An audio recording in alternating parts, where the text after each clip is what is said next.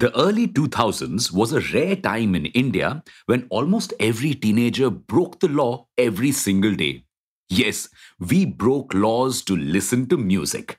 Before Jio made internet dirt cheap, us 90s kids would either have to buy CDs and cassettes to listen to our favorite songs or illegally download them from websites like mp3skull.com and share it with others using Bluetooth.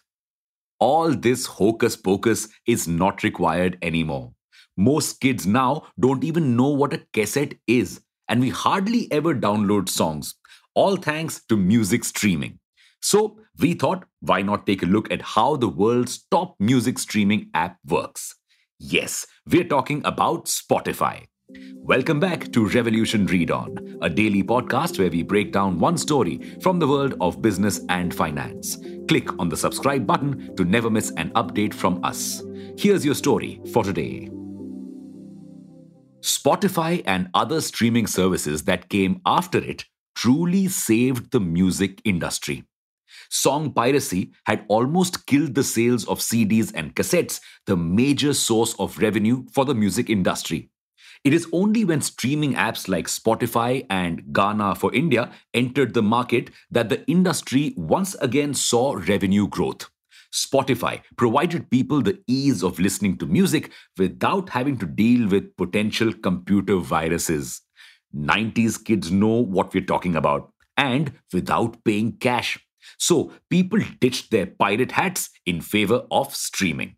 But unlike Netflix and Amazon Prime, Spotify came to rule the world through a freemium model. Instead of focusing on selling everyone a subscription, it focused on selling a subscription to few and selling everything else to the others through ads. And this model has worked out well for the company, making it the global leader in music streaming. But soon, many players entered this market, including giants like Apple Music and Amazon Music. How has Spotify managed to stay ahead of them, despite the fact that Apple and Amazon bundle their music subscriptions with other offerings like Amazon Prime? That's because of Spotify's unique features like personalized playlists and the year-end Spotify Wrapped, which highlights your listening trends. This manages to keep customers hooked to Spotify and even get the company 187 million paid subscribers who account for 91% of the company's revenue. But as the market got more and more crowded, Spotify realized that just this approach wouldn't work. The same problem that a lot of streaming services are now facing.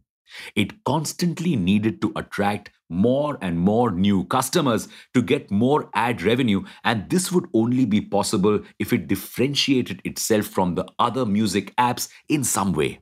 Now, this wasn't possible through the music route.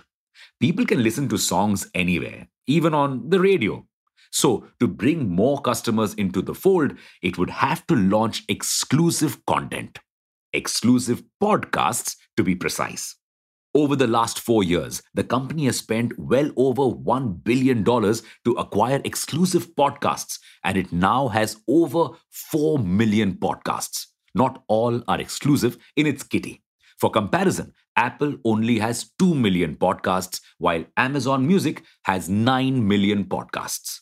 The addition of so many new and exclusive podcasts is probably a major factor behind Spotify's profits.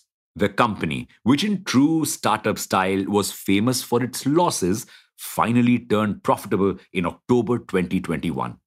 But wait, why did it take 15 years for the company to make profits?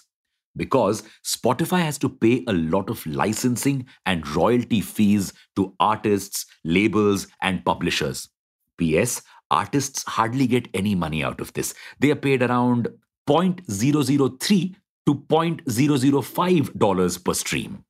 For each $1 that Spotify earns, 60 cents goes to these entities, and the rest usually was spent in operating and employee costs. So the company was unable to make profits and was burning cash. However, podcasts have changed this. They've brought more users to the platform who spend more time on the platform, which has increased the company's revenue from both subscriptions as well as ads. But while all of this has helped Spotify become the global leader in streaming, it is still lagging far behind in India. Why? This is a problem that many global streaming services have faced in India because cracking the India market is difficult. We Indians are notorious for penny pinching, and as such, these services cannot really sell their wares as easily as they do in other countries. This is clearly highlighted in Spotify's case, where subscription revenue contributes to 90% of total revenue for Spotify worldwide. In India, only 65% of its revenue comes from subscriptions. Plus, Spotify is only 3 years old here, and other Indian services like Ghana and JioSaavn have already captured a bigger customer mindshare. However, Spotify is not used to losing. So, it has come up with several strategies to make sure that it is soon number one in India as well. For starters, unlike Netflix, Spotify took Indians' bargaining instincts pretty seriously from the very beginning, which is why it gave us subscriptions at a pre bargained, pre discounted price, the lowest in the world. Not just that, it also kept our tendency to buy chota sachets in mind and launched plans worth 7 rupees and 15 rupees to get us hooked to the ad free experience. And because Spotify knows that despite all this, some of us former pirates will still never pay for music, it gives us a better free user experience than anywhere else in the world. Just so we would stick around. But experience isn't everything, and Spotify knows this. So it is also focusing on the content side. How? It knows that India is a land of diversity, and ultimately, all we want is to jam to songs in our mother tongue or whatever other regional language is trending at the time. Therefore, it is focusing more and more on regional content, and Spotify's bets have paid off. It has managed to double the number of Indian subscribers in 2022, and India is now one of its top 20 markets globally.